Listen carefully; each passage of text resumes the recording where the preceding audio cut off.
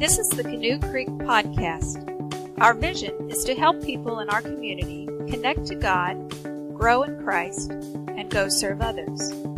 We are located at 4080 Pine Tree Road, and our Sunday morning service times are 9 o'clock and 10:30. Thank you for tuning in. The titles that I love in that song that we just sang is the title Prince of Peace. You know, whether we're talking about peace or we're talking about joy or we're talking about blessed or we're talking about happy, you know, really all of those same terms kind of can bleed together, can run together to bring the same kind of ideas and encouragement into our lives. This series that we're going into now, I'm really excited about, and we're going to be dealing with that idea of happiness within our life as we talk about this very first part of this sermon series. Very short statements each and every week with very clear, crisp attributes or actions that we are called to follow through on, and encouraging us to grow in our faith. That's what this series is really going to be about. So I want to invite you, go ahead and jump with me. Matthew chapter 5, verse 3 is the very first verse in this sermon series. This is going to be familiar to many of you, but to all of us, it's going to be powerful in the sense that as we apply these things that Jesus calls us to in our life, it can bring about a significant experience of happiness and joy within our life as well. If you don't have a Bible, I would invite you to use one of these like this. You can find these on the racks in front of you. And if you're trying to find Matthew chapter 5, verse 3, you're going to find that around page 677. You can use your Bible app. If you use the Bible app, check on the events tab too, and you'll find our sermon notes are in there as well. Matthew chapter 5, the chapter is the large number. Verses are smaller numbers, so you might be trying to get familiar with your Bible for the first time. I want to help give you as much guidance there as we can. So Matthew chapter 5, verse 3, very simple, very straightforward. You guys ready? Here we go. Blessed are the poor in spirit, for theirs is the kingdom of heaven. This is God's word. Very simple, very straightforward statement, very powerful statement. You know, happiness is a universal desire and understanding for every human being. It's interesting, I was just watching, like I guess you could say it was a mini documentary. It was really more Kelly Slater just sharing his experiences this year in 2019. And if you don't know, Kelly Slater's an 11-time world surfing champion. He is one of the most recognized people within surfing. He's changed the industry in many ways. Yeah, he's just, you can't even begin to describe what he has done in the sport. Is beyond anybody's recognition. He's got tons of money, tons of opportunity, tons of influence, everything else. Here's what was interesting in this what he was sharing. He's basically sharing that he wasn't happy. I mean, that was the impression that I got as I watched this video. In fact, somebody who I guess you could say was kind of a life coach to him said, well, you know, how many of your 11 championships would you be willing to give up in order to be satisfied or happy? And he said, well, I know the answer is I should give them all up. And he said, but I'm not willing to give any of them up. I saw somebody who was deeply conflicted, and yet I'm sitting there thinking, here's a guy who every day pretty much all he thinks about is, what am I going to eat today? Because he's a huge health nut, and that's why he's so successful at his age too. And where am I going to surf today? I'm thinking, if those are my only two worries in the day, I'm good. You know what I mean? And yet the impression I got from him was, if he's not ranked number one, which right now he's ranked 13th, and among Americans, that means he's in the top 2, which means he will, I think, make the cut for the 2020 Olympics, the first surfing in the Olympics ever. So all of that's going his way. And yet the impression I got as he shared his experiences this year is he's not happy. You know, and this is a universal trait that everybody longs for. As much as we long for food and sleep, you know, happiness is something that everybody longs for. And I know that we can play semantics here and say, well, the verse said blessed, and that's different than happiness. Well, you know, let's start trying to split hairs on a gnat's back then, okay? Because the concept within our human culture is the idea of feeling happy, of being happy, of having a sense of joy, a sense of peace, a sense of being blessed. And here's the thing, here's the struggle that we have in our culture. Is what we'll do is we'll jump to the idea that if it makes me happy, it must be right. If it makes me happy, it must be morally acceptable. Now, it's interesting how that doesn't work for our toddlers. right? Our little kids. So they're running around, and what makes them happy is sticking a knife in a light socket or playing with power tools. And we're like, no, that's not a good idea. But then all of a sudden we become adults and we get this foolish idea, this pervasiveness of culture that juggling chainsaws or sticking knives in light sockets, that's going to make me happy this time. It may not have worked out last time, but this time it's going to work out. And it's just a foolish idea. It's amazing how to our little ones we won't apply that principle, but to ourselves it's like, whatever makes me happy, I don't care if it maybe have burnt me before, or maybe it's a little bit dangerous or whatever it is. It makes me happy, therefore it must be right. Typically, when people make this statement, well, God wants me to be happy, the following action is going to be a travesty. It's going to be detrimental. It's going to be bad.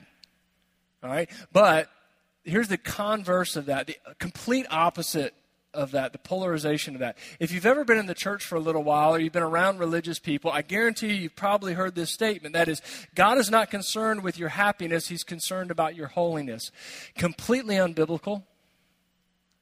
I know there's probably some of us in this room that have made that statement before. I think I've even made it before. And as I started to really reflect on that and think about that, it is not supported in any form or fashion in the Scriptures at all. And yet we love our platitudes, right? I mean, these little statements I can make in a minute or, post on Facebook or whatever and lift somebody. It's just, it doesn't condition us mentally to know and see the right things. Here's the paradox. Those who claim God wants them to be happy, they're usually wrong. Those who claim God doesn't want them to be happy, they're usually wrong. This is the paradox that we wrestle with, that we struggle with. But I think that as we understand it better, it opens up our hearts in a profound way. Let me say it this way. The irreligious person will assume that happiness leads to holiness. That is, if it's good, it's right. The religious person will assume that happiness and holiness are opposed. But at the end of the day, here's the reality of it. Holiness and happiness are not mutually inclusive or exclusive of one another. In fact, the Bible is extremely clear on this. Just one simple, profound verse on this. Psalm 37 says, "Take delight in the Lord, and He will give you the desires of your heart." And we constantly see other scriptures in a variety of ways that talk about the desire that God would have for us to experience a blessed life and ultimately a happy life. The Bible's not shy about this. And it also, the Bible and these scriptures shape how we should view and pursue the experience of happiness in our life. Simply this: faith in God supports happiness. It's either something we trust and believe or we don't. And we're all at that crossroad at some point, that line in the sand at some point. We're like, over here, this is making me happy, therefore it must be right. But God says this, and they're opposed. And we're standing there at the crossroads going, okay, well, do I go left? Do I go right? And we've all been left and we've all been right at different times in our lives. And we recognize as we get older and grow in our faith, the greater our faith in God grows, the greater our experiences in life are filled with joy and peace and blessed experiences and ultimately happiness, which is what we're seeing and talking about here today. Think about this. I just read the first of 9 Beatitudes that are the leading point, the tip of the spear. They're the introduction to one of the most profound messages or teachings that Jesus ever gives. It's one of the most recorded, most quoted, most preached on, most recognized from the teaching of Jesus. And he began this most critical and essential teaching with 9 statements that say, you'll be happy if, you'll be happy if, you'll be happy if, 9 times. God knows that we desire as a human trait to experience a full life, and happiness is a part of that fullness. He designed us in that way. Jesus, his son, delivers the most powerful message ever by saying, hey, I know you guys want to be happy. Let me lay it out for you. Which is a powerful reality. Essentially, as we recognize that, we recognize that faith in God supports a happy life. We have to make that decision whether we believe that. It's not just a decision that we make one time. It may be in our very first decision to say, hey, I want to follow Jesus Christ. And then we make decisions daily, choices. Am I going to express faith today in God? Or am I going to just believe that whatever makes me happy in the moment is what's right and what's good? Now, let me spend a little bit more time here. There's a very decisive science about this idea of happiness as well. And I think that's beautiful because God created everything that we see. Anything that is scientific, God created the process, the plan, the idea. He planted it all there. And when we think about this, it's powerful because God created each and every one of us, and the mind that He gave us, He lubricated our mind with 3 happy chemicals. You ever thought about that? You know, Thanksgiving's coming up. Here's the reality of this. God pre-injected every single one of us like turkeys. You know, He gave us everything we need to taste good, to savor the moment, to experience life in its fullness. I mean, think about this. You know, you have the chemical oxytocin. There's a pea-sized gland at the back of the brain that secretes little tiny bits of this chemical that it gives us a sense of safety, a sense of trust, a sense of comfort when we're shaking somebody's hand or when we're hugging somebody or we're just close to somebody that we care for, we love. And it basically gives us this great feeling. There's dopamine. This is the chemical of adventure. When the human mind is buzzing with activity or creativity, it releases neurotransmitters in the brain. And when you're creating something, you're accomplishing something, or maybe you're learning something amazing for the first time, you know, this is given out to increase that sense of adventure and ideas and exploration and encouragement about that as well. Then there's serotonin. This can be considered the feel-good chemical, or it could be considered the chemical of respect. That is when somebody's saying, hey, great job, or somebody's praising you, or somebody's coming to ask you for your opinion or your influence on something, that sense, that feeling that you get there, it's this chemical that God gave you is releasing and just really building you up. Here's why this is so important. God put all the happy juices that we need in us. See, here's what I want to say. God is for your happiness. He's not against it. He's not against us in any way. He is for us in every way. He wants us to experience life. He wants us to enjoy life. He wants us to have a great sense of adventure in life as well, in relationships and the things that we experience and the things that we do. Now listen, let's keep a couple of things in mind about this. First of all, these chemicals are highly addictive. Now, that's not a bad thing. It's an extremely good thing when you put it into context. God gave them to us. Second thing is the effect of these chemicals are short-lived. So when you put all this together, what we recognize is God did not create us to walk around jacked up on happy juice all the time. He intended for us to experience small moments of these pleasurable experiences to create a repetitious pattern in us, knowing that if we recognize what it is that brings about the greatest sense of blessedness or happiness in our lives, that we would continue to repeat that in such a way. We build a community of people around us that are based in faith in God, and it would grow our character to be like Jesus Christ in the way that we see demonstrated in this text, so that we would continue to pursue this desire to be near to God, to experience that joy and that happiness and that blessing. It's not just simply for ourselves, but so that other people would experience it as well. Now, one last scientific observation about this as well. There's some really great studies that have been done to basically identify, what is it that leads to our happiness. And there's some identifiers that it's genetics, some that it's circumstances, and some that it's choices. So here's the thing, genetics. Everybody has a predisposition to some degree. Some are pessimistic, some are optimistic.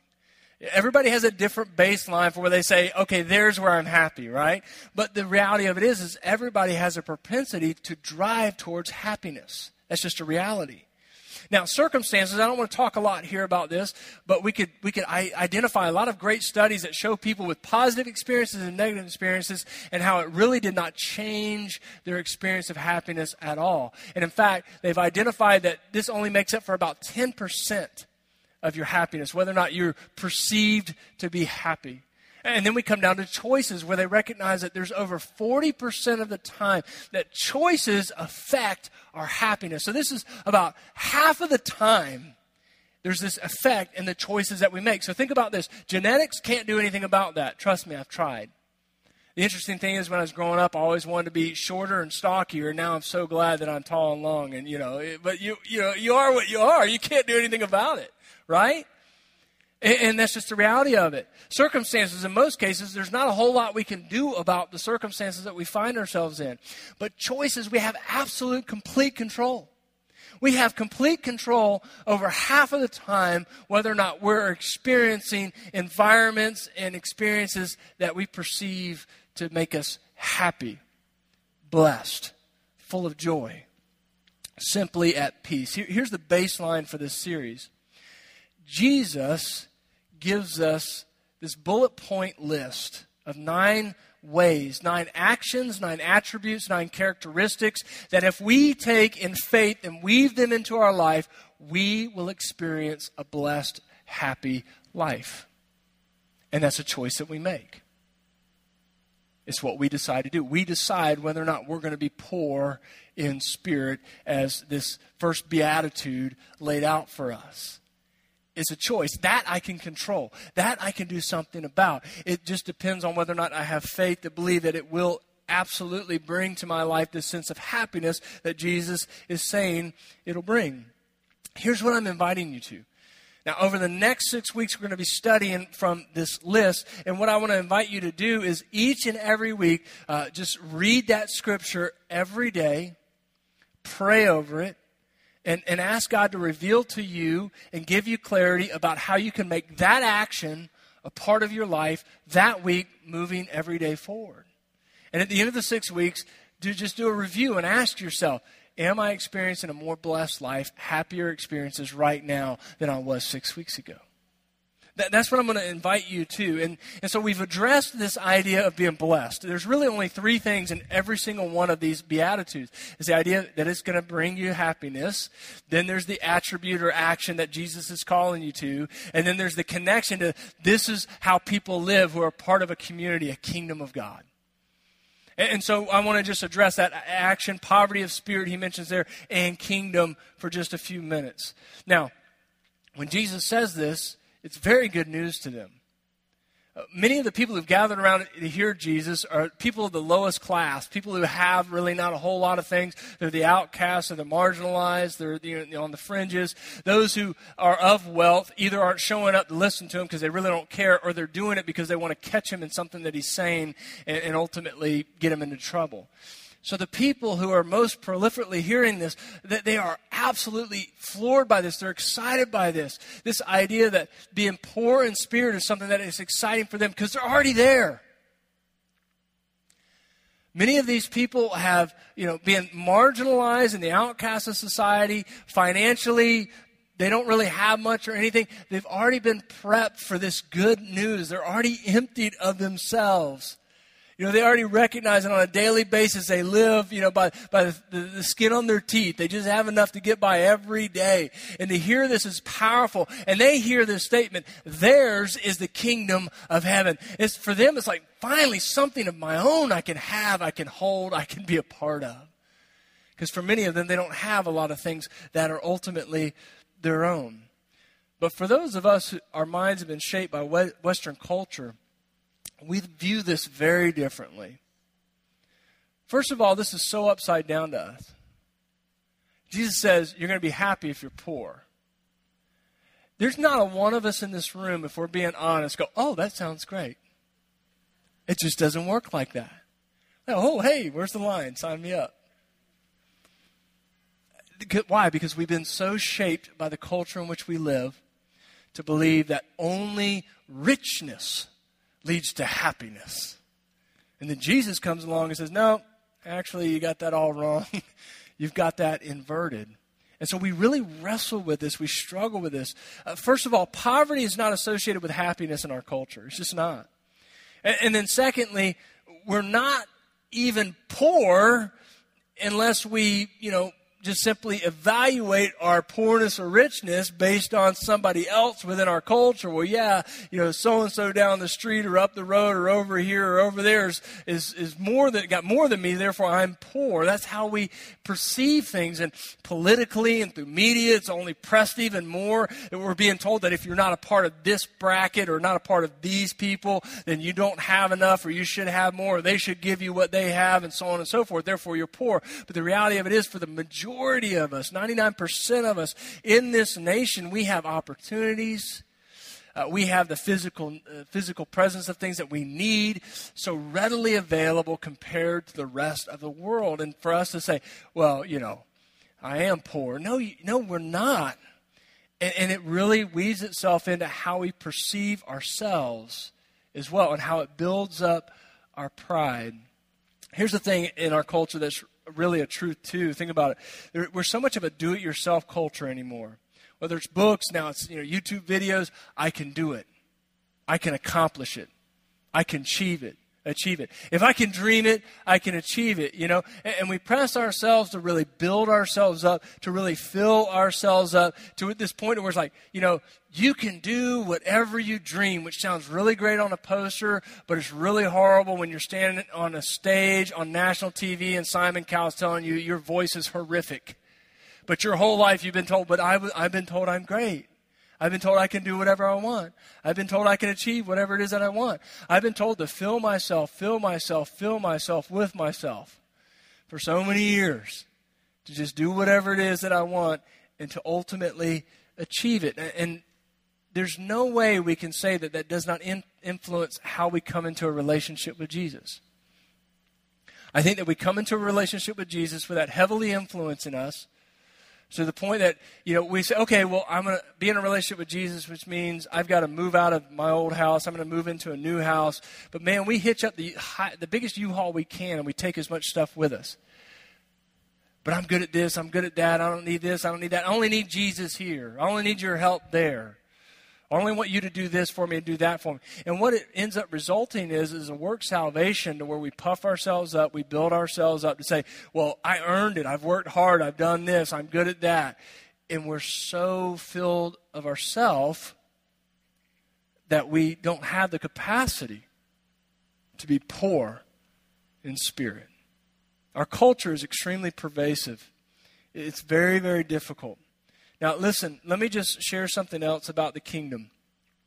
Regardless of our conversion experiences, we're all called to the same content. Let me explain what I mean by that. This is something I've wrestled with for many years. Somebody has an amazing conversion experience. Well, I really knew that God was speaking to me in this way. He was leading me, and so I made this decision. I accepted Christ, and so on and so forth. It's interesting to read stories about many Muslims who are coming to Christ. They're receiving visions and dreams. I can't comprehend that. I don't understand that. But I know that's a big deal in their culture, so God is working in a way in their lives that is culturally, adequate to help them realize and experience Jesus and make a step in his direction. And then there's somebody else like myself or maybe yourself is like, well, how did you feel? Well, it was January and I was baptized in a lake in North Florida. It was cold. That's how I felt. Well, did you feel something? Like, no.